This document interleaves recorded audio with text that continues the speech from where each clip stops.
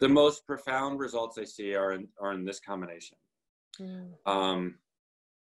Plant-based whole foods diet. I mean, exclusively. Daily exercise, focusing on cardio, but doesn't have to be exclusive to cardio. A meditation program twice a day, depending on how they're doing it. And a mindfulness-based movement on top of that. So yoga, Tai Chi, or so forth. And it's really that combination of all those things. Now, you want to throw in other stuff. Other stuff tends to fit into that. So stuff like sleep hygiene and not eating too late, and those things usually fit into that lifestyle. But you put that all together, and that is the lifestyle that, like, it checks all the boxes. I guess you got to take some B12 with that, but short of that, it pretty much checks all the boxes, right? You know, we're feeding our gut microbes, we're setting our circadian rhythm, we're reversing insulin resistance. We're not slowing down our metabolism as fast as we otherwise would have if we starved ourselves or went on a ketogenic diet, for instance. We are making ourselves mindful, right? Both in terms of like the physical therapy of the brain and meditation, but also in a mindfulness-based movement as well. And that allows your brain is plastic, and you kind of rewire over time. And so when impulses come in, whether it's for anxiety or depression or arguments or panic attacks or migraines or you know, cravings, we get that brief pause and allow the brain to get used to tolerating whatever you're sitting with. So you put that all together, and you have the chemical infrastructure, you have the negative calorie balance, you have the kind of neuro hormones that set you up for success.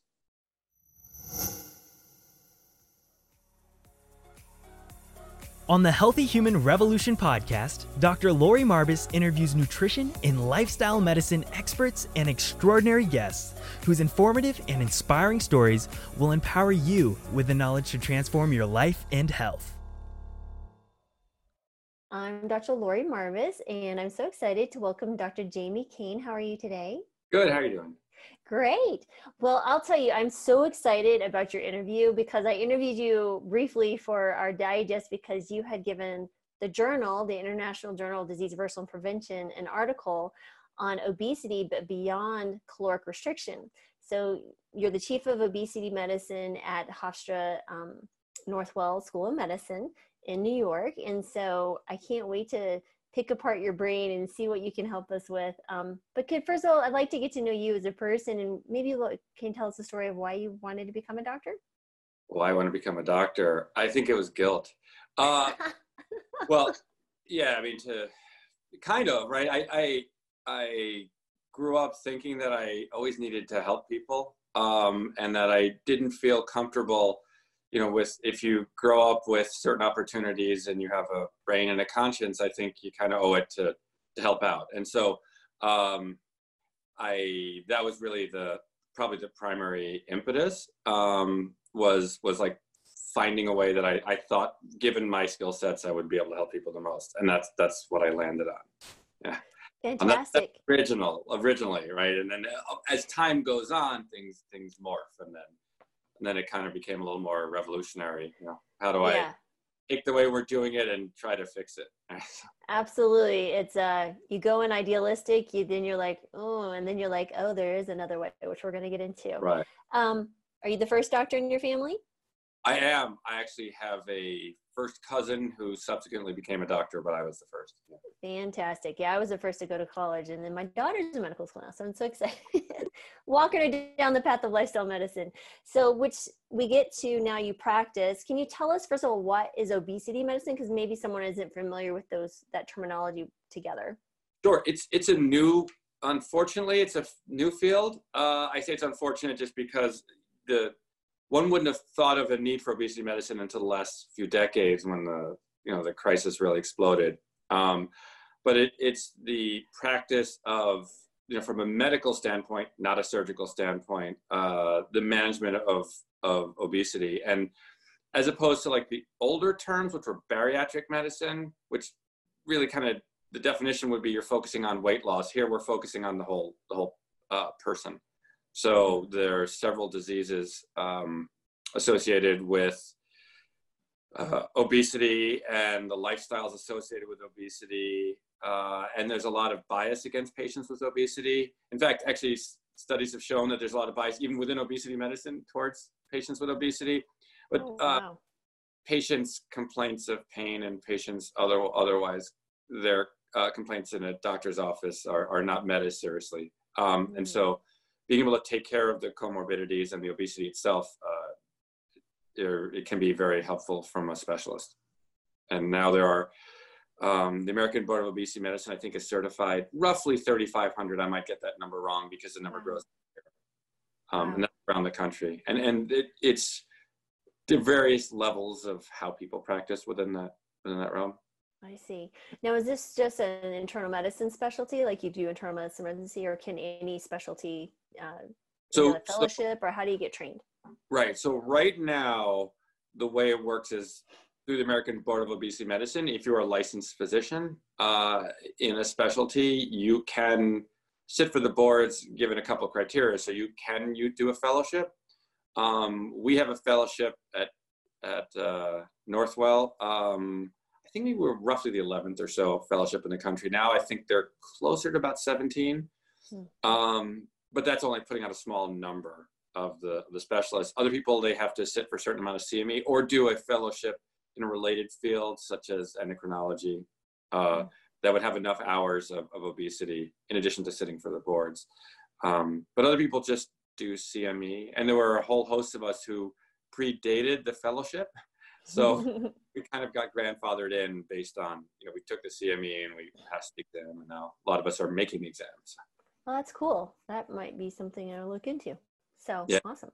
I'm family medicine, so there's some specialties that are limited. Right. There's not I don't think that, I would say the majority of people are not necessarily internal medicine, but they be primary care of some sort. So there's some OBGYNs, and then a lot of internal medicine and family practice and med peds and pediatrics. Cool. That would be the lion's share of the participants. Fantastic. Okay. That is fantastic. I mean, it's such an important field. Do you know what the most current statistics are on obesity in the United States by any chance?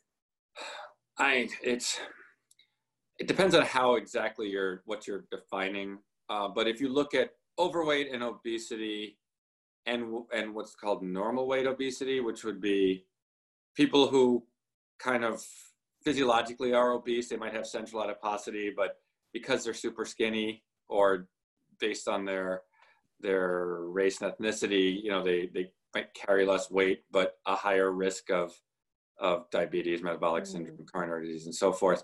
It's over 70%, maybe up to about 73% of the country, which is interesting because often tell me, well, I just want to be like everyone else. I don't have to think about this. I'm like, well, everyone else now, that's the norm. Right. Yeah. Right. And exactly. And I think that's part of the issue is that all those chronic diseases that come along with obesity, which we can maybe dive in a little bit, has become normal. Like people accept that they become diabetic, or they accept they have high blood pressure and these risks for heart disease, which is, I think, unacceptable because it shortens their lifespan. It makes less quality of life. But can you describe a little bit of what those diseases are that are associated with obesity? Yeah, so probably the number one disease you can think of is diabetes. And you see the curves of the explosion of obesity from the 1970s to now pretty much has a linear correlation to the diabetes epidemic. So that's going to be the biggest correlation. But there's not an organ system that's spared. So anything that would involve insulin resistance, so think like fatty liver, hypertension, diabetes would be kind of on one spectrum, but then there's a huge risk of any vascular disease. So coronary disease, carotid disease, at least 13 types of cancers have been identified as being strongly associated with obesity. And of those, only one is not continuing to go up, even though we're focusing on these. And that's colon cancer. And that's probably because colon cancer is so heavily screened now. So, the people are getting precancerous lesions, whereas with other situations they're not. We're talking about doing work with trying to identify different dietary patterns and how that would affect colon cancer, and then trying to create protocols for people with endometrial cancer, which is hugely correlated to weight.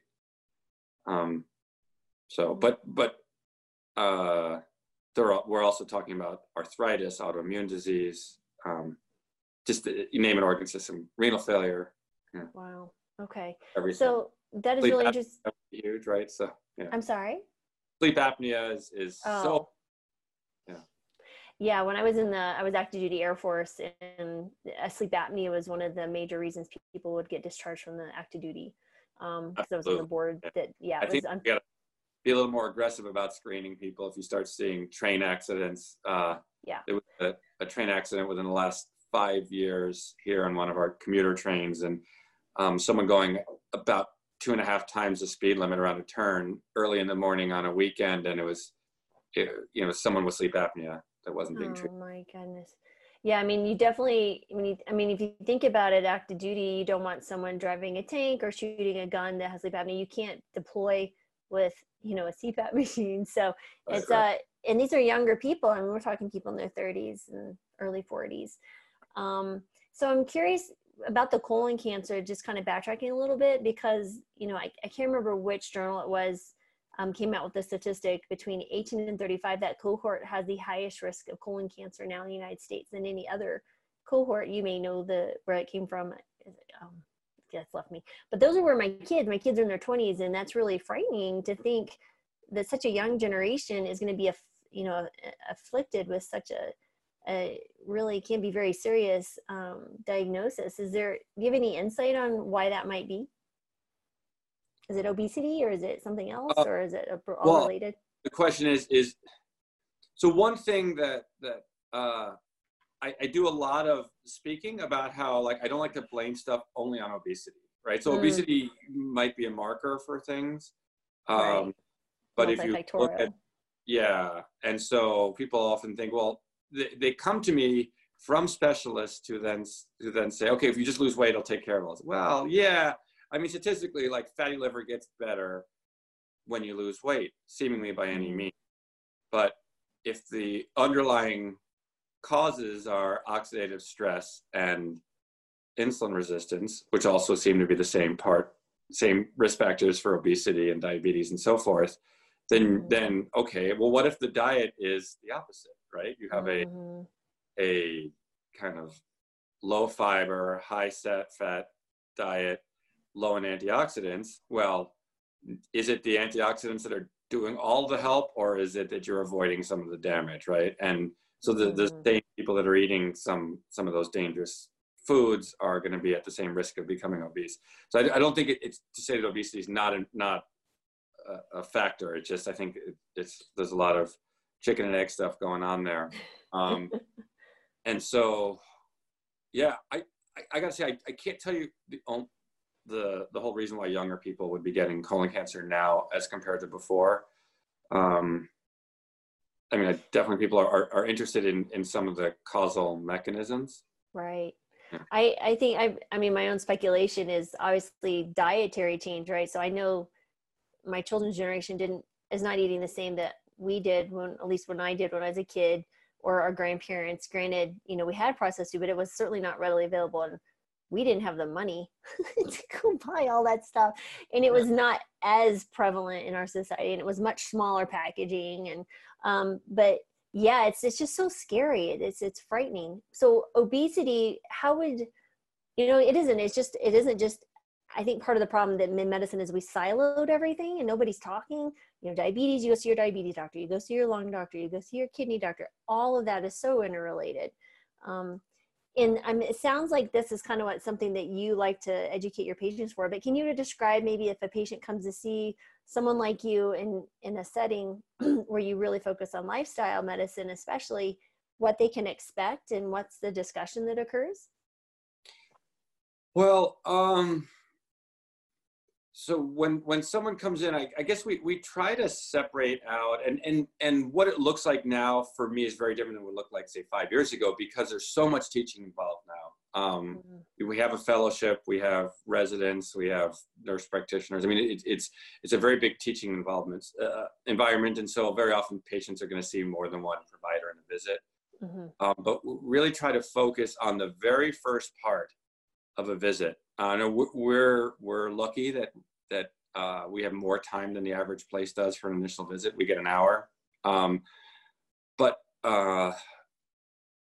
we try to make sure that we're separating it out, like finding out what's going on from the education and negotiation phase, because what ends up happening is you can get caught up and you end up missing big picture stuff. So someone comes in, often we'll have a 6 pages or so, and we're revamping this of questionnaires and information. And this gets patients thinking, it gets a lot of information, takes away some of the boring questions we'd have to ask, but it gets people thinking already, all right, well, here's some of the stuff I'm gonna have to think about. Here's stuff that's interrelated about their medical history, their diet history, their family history, their weight history, what they do for exercise, how much TV they watch, how's their sleep, so forth.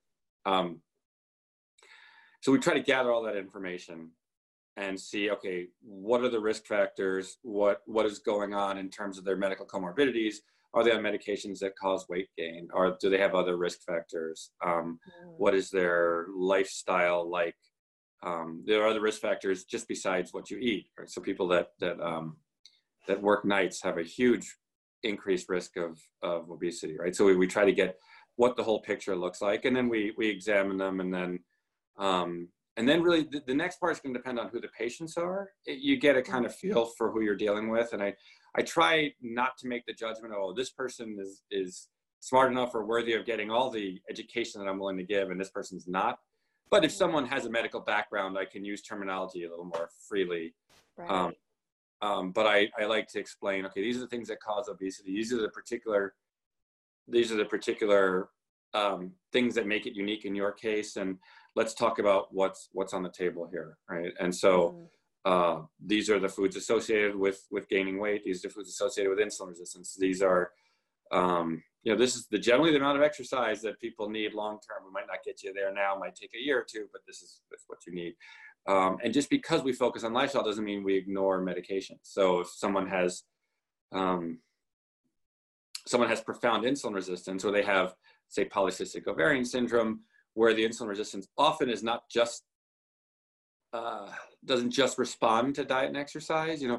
I think we're blessed that we actually can combine the lifestyle with other things that fix the parts that we can't fix. Right. We have that whole conversation, and sometimes people are very much opposed to medication and procedures and so forth, and other people kind of come interested in it no matter what we have to say. And the general take is, no matter how we approach this, whether it's meds, surgery, procedures, none of it, you got to fix the lifestyle stuff anyway, because those are people who can keep the weight off. And so there's a lot of that conversation happening over and over and over again. And that's where we start. And then we try to pretty frequently to, it's one thing if you just give someone a piece of paper with some guidelines and send them off. If it was that easy, people would read books and be fine, right? So we try to keep them in our higher intensity patients tend to be every other week. Say someone's on insulin, and one of our first goals is to get them off insulin. So we got to be super cautious with that. And so we see them every week or two in the beginning. Otherwise, it's about every 4 weeks or so. Okay. And then as far as, I don't know if you can share any patient stories of where lifestyle really were the key approach and what their results were, or can you give us a kind of a general outcome of what happens with patients and timelines?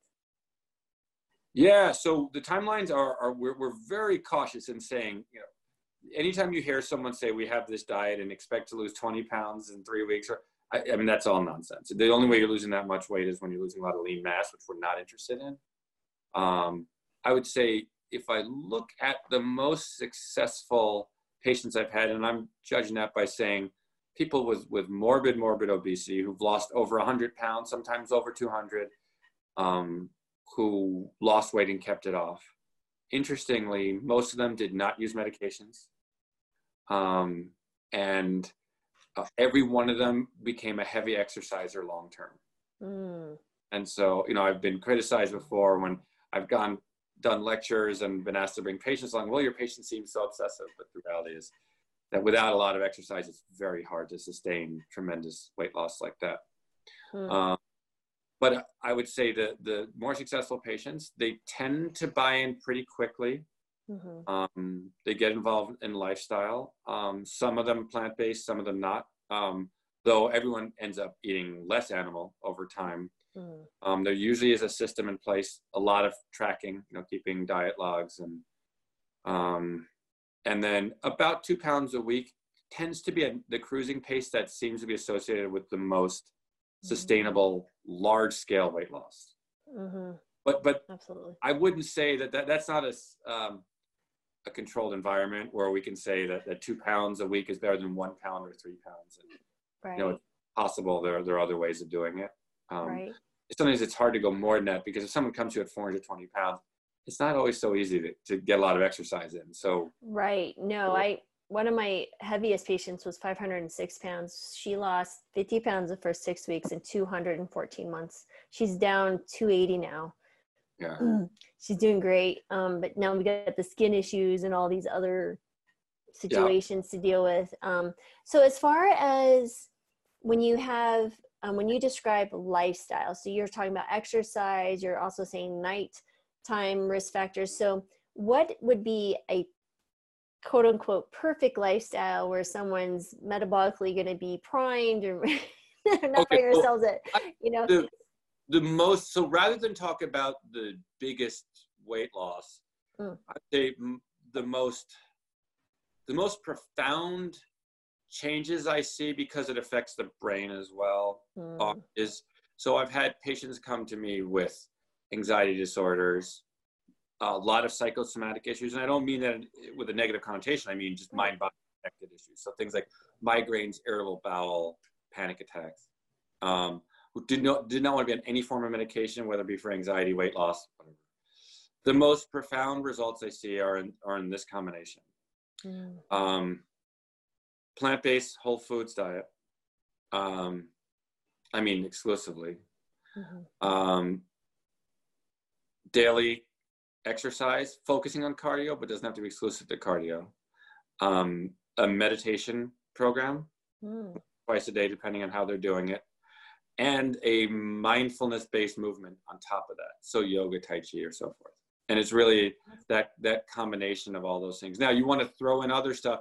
Other stuff tends to fit into that. So stuff like sleep hygiene and not eating too late, and those things usually fit into that lifestyle.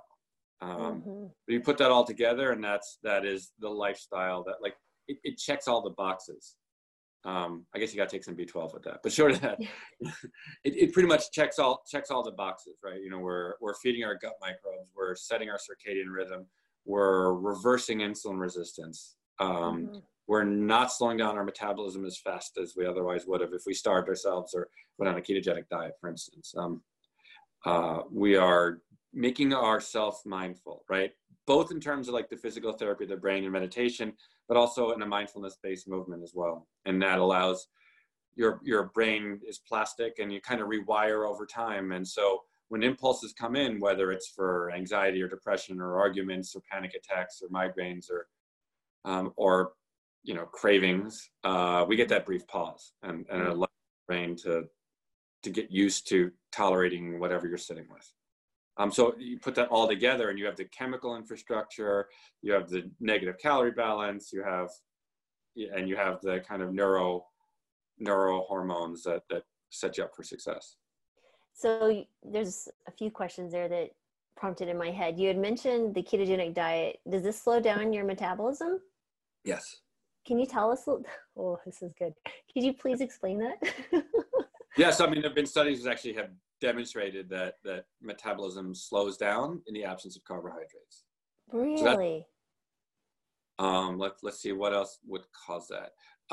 Two, we know that one of the early stages of insulin resistance is going to be, and this is Neil Barnard's work, right, was intramuscular fat accumulation, right? These lipid droplets that are ectopic or they don't belong inside the muscles, not the stuff you can see on the outside. Right. And part of what happens is not only does it affect your ability to take up glucose and insulin efficiently, leading to hyperinsulinemia, and hyperinsulinemia is part of one of the two major factors required for obesity. But the other thing it does is there's oxidative damage from those lipids that affect your mitochondria, slowing down your metabolism. So that diet is going to slow down your metabolism, in addition to the avoidance of carbohydrates. Interesting. Also, if you look, the predominance of weight loss, or at least far higher than if you went on a plant-based, whole food plant-based diet, you lose lean mass. So I always tell people that the ketogenic diet's the fastest way to get the scale down within the next couple of weeks, but you're losing water, you're losing muscle, right? And so you're probably the first person to regain weight as well.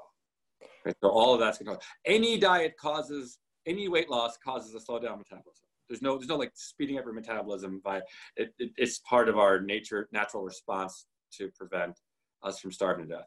But it particularly slows down when you go on these carb-free diets.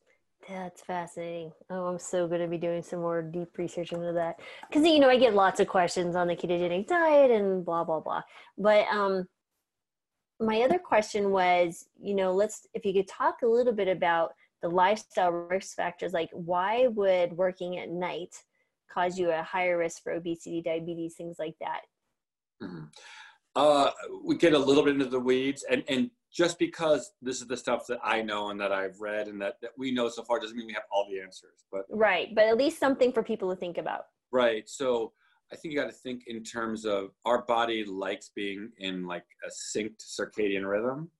Right. So just to think of it simply, right? We have a circadian rhythm, right? It's a roughly 24 hours. I think it's technically like 24 hours and 15 minutes, but we basically have this 24-hour rhythm, and there's a central kind of clock in our brain, and it's very generated based on kind of the light-dark cycle.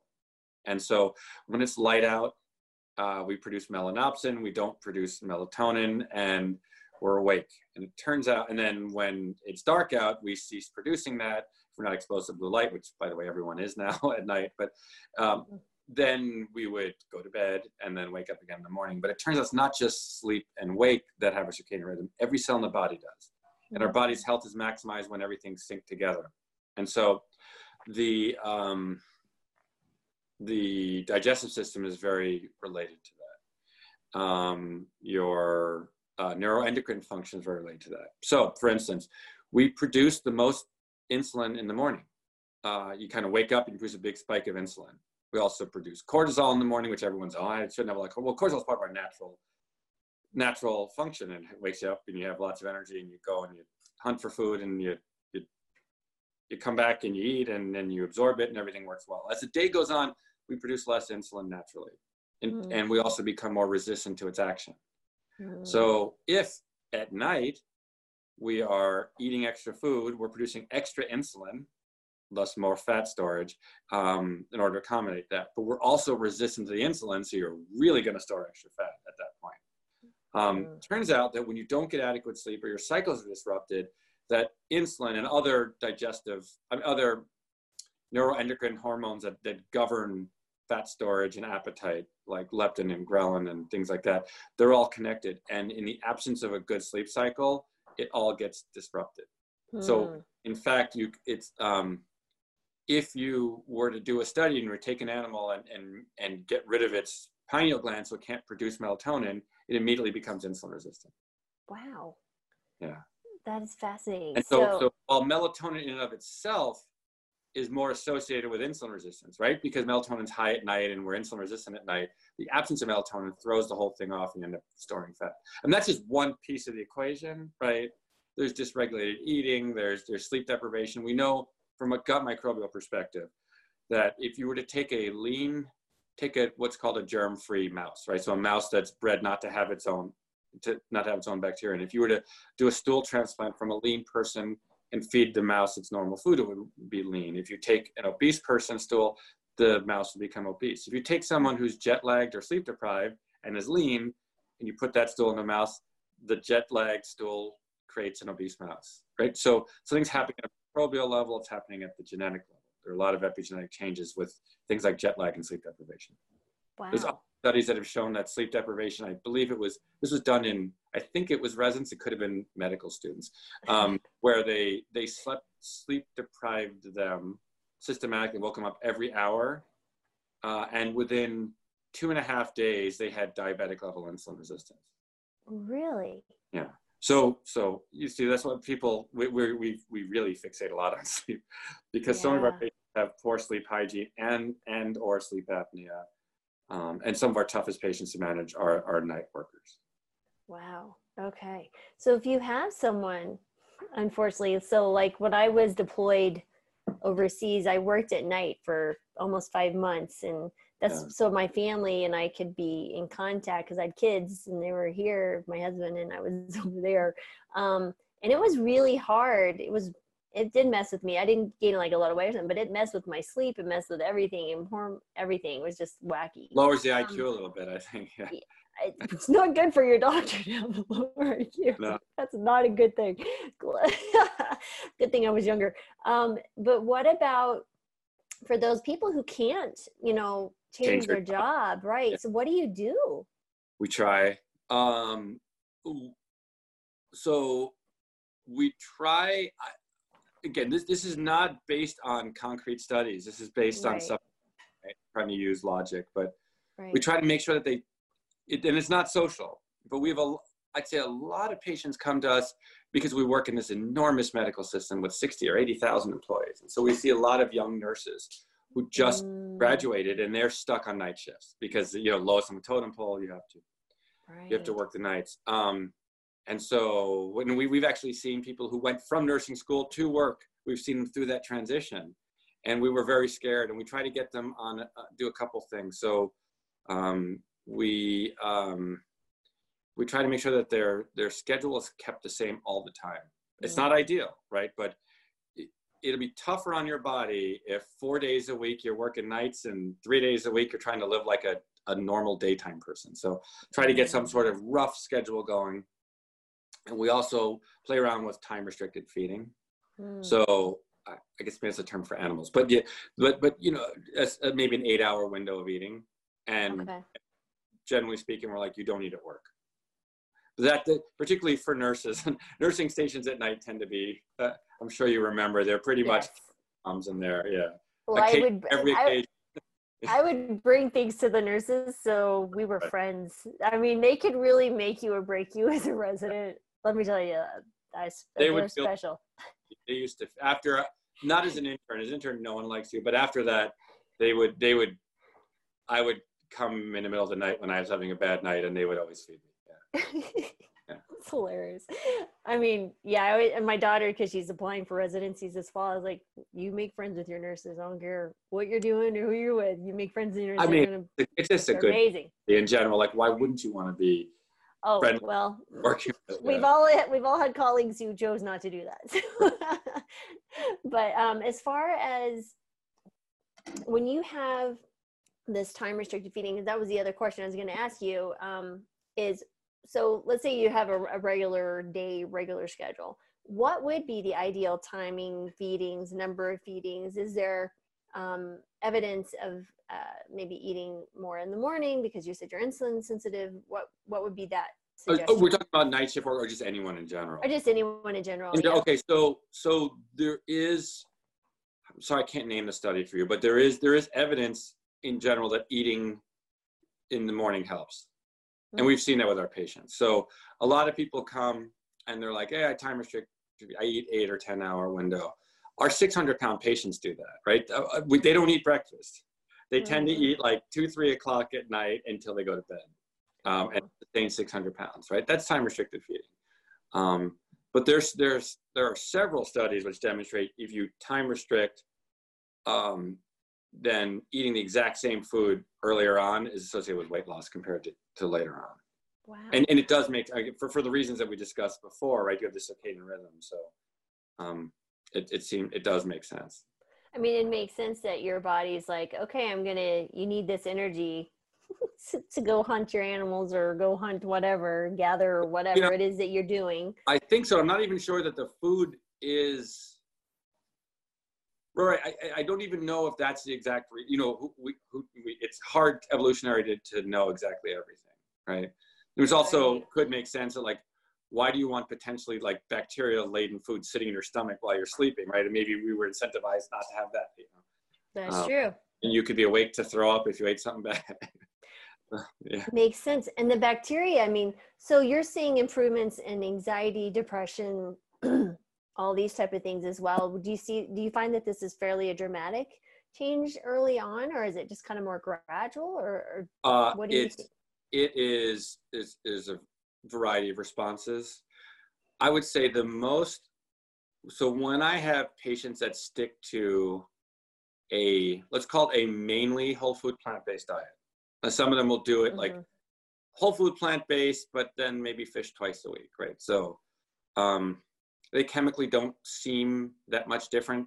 I know there's some, like I personally don't do the fish, but based on larger studies, and then just, guilt drives a lot of stuff. So anyway, apparently fish anymore, I eat it. But I've seen, and what you see is people, even if they come in kind of grumpy, apathetic, guarded, they're smiling. And people just get happier and their energy is better. And that happens very quickly. And I've had patients with, I mean, this is not a mood thing, but I've had patients with known intractable coronary disease on every med you can imagine, multiple, bypass and stents and, on vasodilators, and within 5 days of a whole food plant-based with fish twice a week. I said, if you want to compromise, do the fish twice a week. Able to walk a mile when they previously had half. I mean, this is 5 days. People in their 70s, and they're happy about it. Does everyone stick to it? I mean, it doesn't make sense to me, but not everyone sticks to it. But you see responses almost immediately, and I think part of the reason is that if you look at, there was some interesting studies that I talk a lot about with patients. So they compared children in rural part of Burkina Faso in Africa that were eating this agrarian, fruits, veggies, legumes, grains, seeds, and compared their gut microbial profile. So what microbes they had in their guts and the metabolic outputs of those microbes. And they compared them to kids in Italy and America. And the kids in Italy and America had profiles that looked like people who are obese and diabetic, though the kids weren't. And the Burkina Faso kids had lean person, healthy microbes. And when that same concept was tested on adults, okay, we'll give you the agrarian whole food plant-based diet versus the American diet. Within 48 hours, now our gut microbes are often quite set within 2 to 3 years of life, but the metabolic output is different. And the metabolic output within 48 hours of a whole food plant-based diet starts to match the lean, healthy Burkina Faso kids. And within 48 hours of not eating like that, you're back to where you were. Wow. So it does make sense that the infrastructure is being laid down within days that would make you feel a little bit better. I mean, there's a lot of complicating factors. But at least I tell people, at least get your infrastructure right. And then it doesn't mean you're gonna get off antidepressants, but maybe they'll work better. Yeah. Well, I mean, when people start to focus on just eating healthier, they also start focusing on, I'm going to start moving more, which helps with mood. Then you also start thinking about more mindfulness, like you're describing. All of that is going to help with the, your mood set. There was a lady I interviewed in New Zealand, and she was not doing plant-based, but they were doing micronutrients with kids with ADD, and they were being like really, dietary levels of a certain micronutrients, and they were having phenomenal success. So I'm like, well, why don't we just have them eat plants? So she's like, well, I can't promote a certain diet. It's like, yes, you can. But so when you started your plant-based journey, what was the impetus? How did that all start? Let me see. I tinkered off and on for a little bit with vegetarian. I didn't know. I mean, I was already practicing obesity medicine. But I was practicing with vegetarian, and I remember my mother made veal for she does this great haute cuisine cooking. And I was like, I can't swallow this. I don't, and, everyone made fun of me. And then, I ate like a bite and I was like, forget this. But within a couple months, I drifted back. I would say this was in 2010 or 2011. Yeah. I'd had shoulder surgery. I was totally miserable, but I was living in a house temporarily for 3 months. So I had no TV, no internet. So it was great. So I was reading, I was meditating twice a day. I was actually recovering from shoulder surgery, so I wasn't doing my normal crazy exercise. And I was doing a lot of reading about plant-based diets and kind of lifestyle manipulation of things. And it turned out that my cholesterol had gone way up in the setting of kind of eating junky stuff. When I had my first shoulder surgery and I was all down, I'm never going to play tennis again, I'm not going to be able to throw. And then I was like, you know what, I'm going to eat healthy, I'm going to take care. And then I had pizza on the right? So from surgery. And my cholesterol hit 290, which is like, this is ridiculous. My stupid family history. How can I have cholesterol at 290? This is, everyone else is on Lipitor. God damn it. And it took a couple of months for this to kick in. But when I had the space, taking away TV and internet and sports, and I was like, I'm going to do this. And I could, if it doesn't bore the listeners, I remember the day I did it. I had done plenty of reading. I think at the time, maybe maybe I was reading the China study. And I was living in Queens, and I went to a Whole Foods in Long Island, and I made myself fresh food. It was a organic spinach salad with a little bit of olive oil, pine nuts, sliced pear, and organic Pecorino Romano cheese, probably with like lemon squeezed over it. And I was laying down in bed. I fell asleep early, and I woke up with reflux. And I'm like, all right, that's it.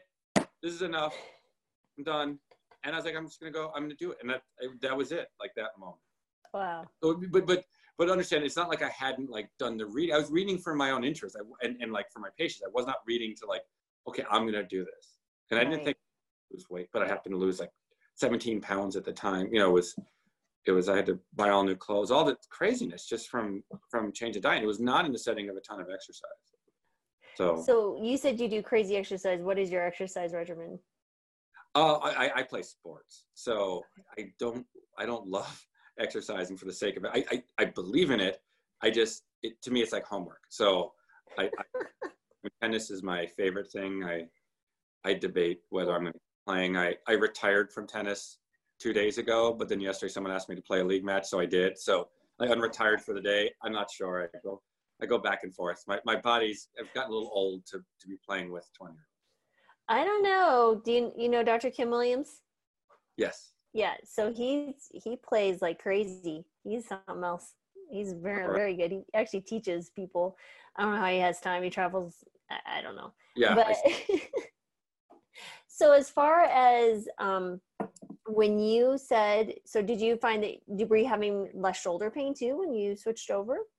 Well, I will say I had 2 shoulder surgeries. I needed a second shoulder surgery after I had made the change because I had, it's called my shoulder froze after the first surgery.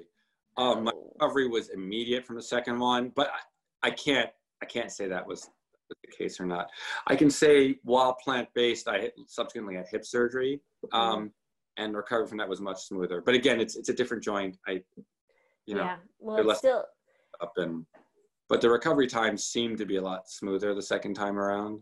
Yeah, absolutely. It's funny because I ended up having adhesive capsulitis in both shoulders, but it was because of the plant-based diet. Because I was hypothyroid since the birth of my second kid. So he'll be 24 next month. And I developed Hashimoto's. So I was just taking my meds, and about 15 years in of being hypothyroid, I went to a plant-based diet about 8 years ago. And lo and behold, I didn't know my thyroid get better. My thyroid got better, but I was still taking medicine. And I was like, I'm hyperthyroid. And I ended up with this adhesive capsulitis. It was the only risk factor I had, and it was horrible. It was out 2 years of dealing with this. I would say adhesive capsulitis is not life affirming. I know people go through worse than that, but it's horrible. I did not sleep through the night for 3 months. So I don't. It hurts so bad. Oh, well, you could do anything and it just hurts. Go ahead. Sorry. No. That was bad. It was 3 nights, 3 months before. And then after I had the surgical revision for it, everything went away like snap. I mean, I had to like rehab, but it was pretty amazing. I mean, after the second surgery, I was within a month and a half, I was playing tennis again. Oh, that's amazing. No, I mean, I got to the point, like, people would grab my arm and they literally couldn't, like, it wouldn't move. Like, I was like, and then it moved to the other arm. I think there's like 16% of people get it in the other shoulder. I'm like, of course I'm going to get the other shoulder. But it hurt. Like, when you weren't expecting to do something, you grab something, it's like the shock. And it was like, it's like, you take these things for granted until they're broken. Yeah. But yeah, that was a really wild ride. I was like, I'm gonna have to keep an eye on patients' thyroid medication, because that was 15 years. I mean, that's insane. Yeah, it's funny. We keep such careful track of people's labs that every these 6 months, 6 weeks or 3 months after the first time they see us. So even if they do, we'll keep an eye on it anyway. Yeah. I've seen people with Hashimoto's post-pregnancy where it just disappears on its own eventually.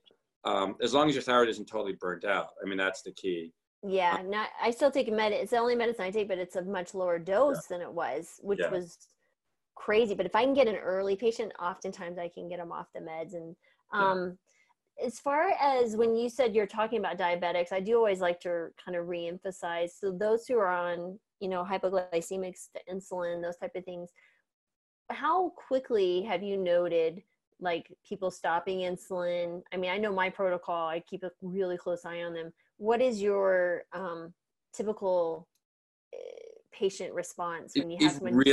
It really depends what a patient's willing to do, how much we trust them, right? Because right, so there's the slow death, right, of hyperglycemia, and then there's like, I'm killing you tonight, right? Of hyperglycemia. So we have to be really careful.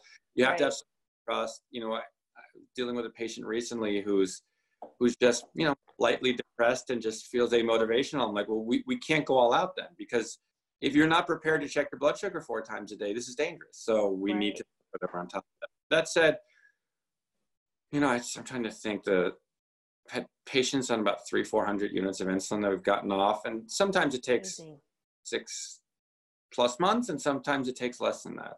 It really depends on how serious you're going to go. Now, that said, there are different ways to go about it, right? So, I have patients who are not going to do everything that I tell them to do, but they're willing to restrict carbohydrates. And so if they don't take in stuff that requires insulin, you really decrease your insulin need. They combine that with weight loss, and that's fine. But they haven't really completely fixed the infrastructure. And I've had some people who've gone back and forth, and we're working on that now. So they came from the world where, okay, you're diabetic, you don't need carbohydrates, you won't need insulin. And I was like, okay, but that keeps backfiring. You keep getting acidosis issues. Let's try a little bit differently. So we'll negotiate out, okay, fine. You're not going to eat grains yet, because the grains are, we're spitting in the wind a little bit, but they'll make sure they're getting legumes in twice a day, as opposed to just, steak and cheese and vegetables. So, and we find that what I found is that they're still able to get off of the sugars might not go down quite as fast, because if you don't eat any carbohydrates, your blood sugar's not going to spike, but they get down to a safe level where we can get them off insulin very quickly. 2 months, 6 weeks, from like 100 units pretty quickly. Eating, beans and greens, minuscule amounts of fruit and nuts and seeds, right? And that's a starting point, and it's pretty damn healthy, Right. Yeah. So the goal is, and I try to go through, okay, this is what causes insulin resistance, right? And we talk about hyperinsulinemia, oxidative stress, the 2 major drivers of obesity. So, but it turns out that, you need oxidative stress, insulin resistance, and excess gluconeogenesis is really what causes diabetes. I mean, I might be oversimplifying a little bit, right? So, but what shuts off gluconeogenesis. Well, metformin does, and GLP-1 agonists do, but what else does? Short-chain fatty acids produced by your gut microbes when you eat prebiotic food. So it seems that it's fiber-resistant starch, antioxidants seem to be the thing that makes the most sense to eat. So it's a pretty easy selling point intellectually for patients. It takes a little bit of time sometimes to get them comfortable with the concept, because for 15 years they've been indoctrinated by diabetic educators a different way to go about doing stuff. Right, absolutely. So can you explain, just for those who aren't familiar with the concept of oxidative stress and the mitochondria and what all that means exactly?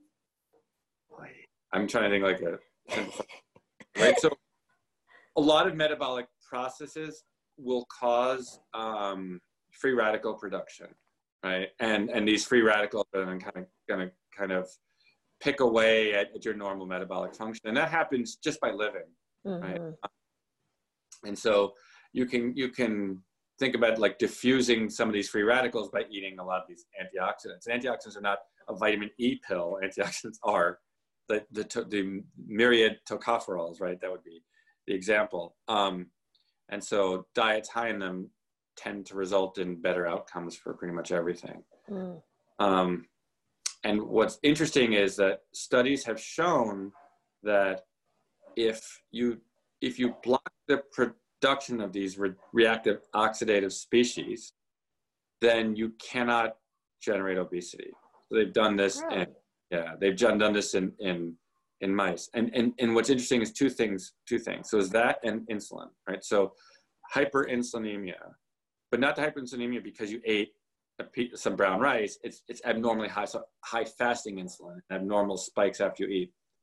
And mice have, I believe, I always mix up mice and rats, sorry, but mice have two different insulin genes. So if you can breed one with only one insulin gene, then it can never produce this hyperinsulinemia. It can't produce enough insulin to create that problem. They can't become obese. So, right? So you have like your two pathways. So, okay, there you go again. Improve insulin sensitivity and reduce oxidative damage. Right, absolutely. But the same stuff with fatty liver and diabetes and fatty pancreas and excess just adiposity in general. So what is your take on oil? Do you recommend patients go completely oil-free? Do you say it's okay to have some? What is your...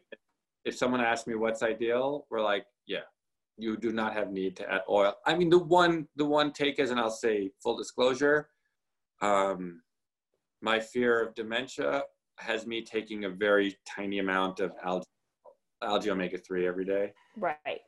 Right. Though I think it's still debatable the value, so I discuss that with patients. I don't think anyone, after the way I guess I described it to them, I think maybe only one patient's ever converted to taking this stuff.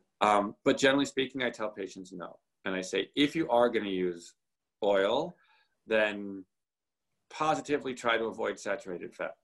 And if you are going to use oil, try not to cook with it, right? Just drizzle a tiny amount of high-grade olive oil after the fact. You can use about 1/10 of the amount, right? And you do less damage. Yeah, so there's some, it's just interesting to hear the debates. I tend to encourage my patients to be oil-free just because it's unnecessary calories. But the key for me is like, we don't know, some people say it's not going to be cardio, it is cardioprotective. Some say it isn't. But my patients who I've seen with diabetes who embrace a whole food plant-based diet, you'll see them become more insulin resistant even with a high amount of nuts. So I think it's any type of fat personally.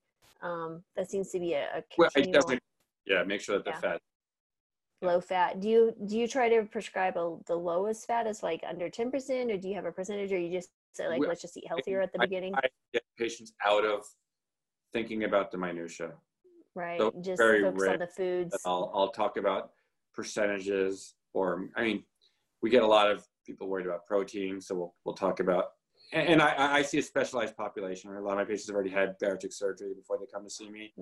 So we have to make sure that we're not creating nutrient deficiencies, but it's not that hard. Right. And so I don't say keep your calories to under 10%. And we almost never have people count calories.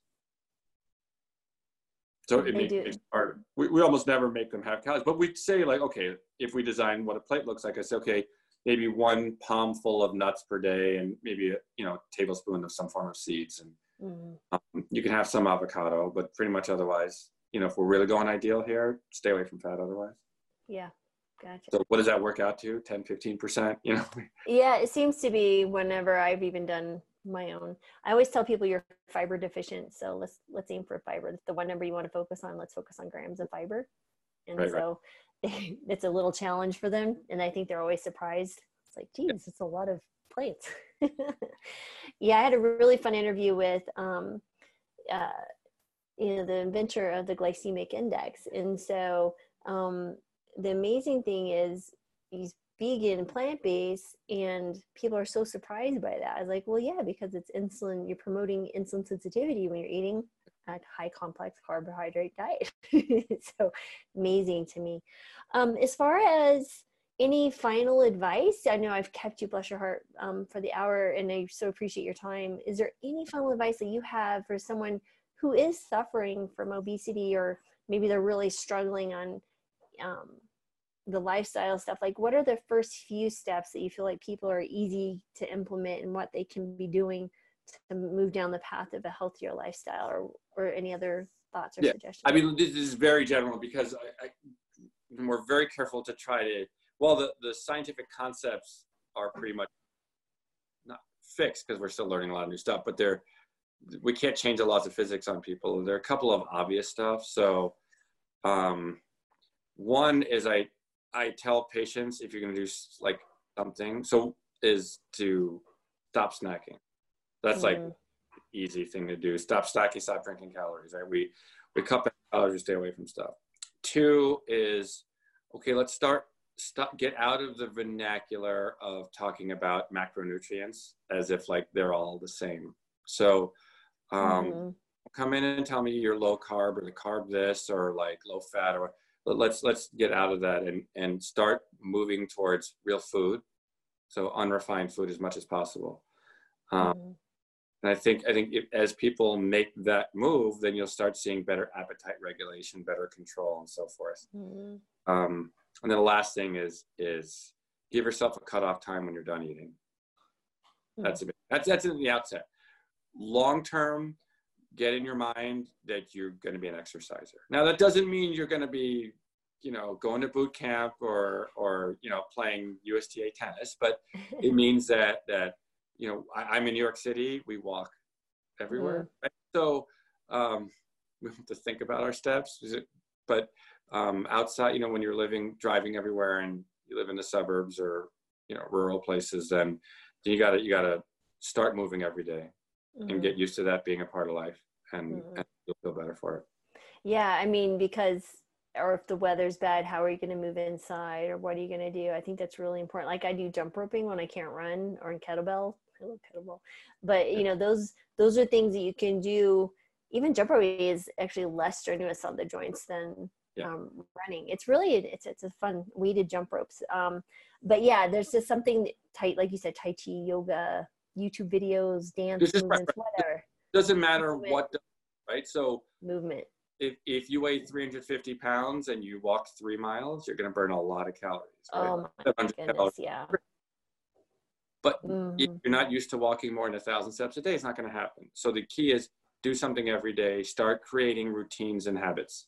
You wake up at the same time, you go to bed at the same time, you prepare your food the same, like just that's creating those habits, and then everything else can be tweaked from there. Yeah, there's 2 books that I really encourage, and you may be familiar with them. One is called Atomic Habits by James Clear. I interviewed him, and it's really interesting. I like that book for creation of healthy habits. It's a little bit cumbersome for people. I don't necessarily agree with how he stops the bad habits, but the creation of healthy habits is a really good way to do it. And the other one is The Craving Mind. This one helps stopping the bad habits by Dr. Deb Brewer, who I think I mentioned before. Really cool mindfulness, becoming aware, using curiosity, and people just become disenchanted with the habit. So it just kind of fades away. It's really cool stuff. But yeah, those 2 books, if you're familiar with the research, it's pretty amazing.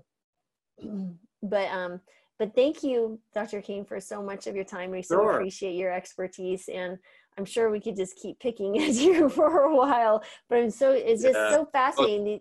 Hours, which is fun. Yeah, because you meet an obesity doc. Typically, they're like saying ketogenic diet, they're pushing surgery or just drugs. But it's really refreshing to see someone who's plant-based and approaching the lifestyle approach. So we thank you for your work. Thank you.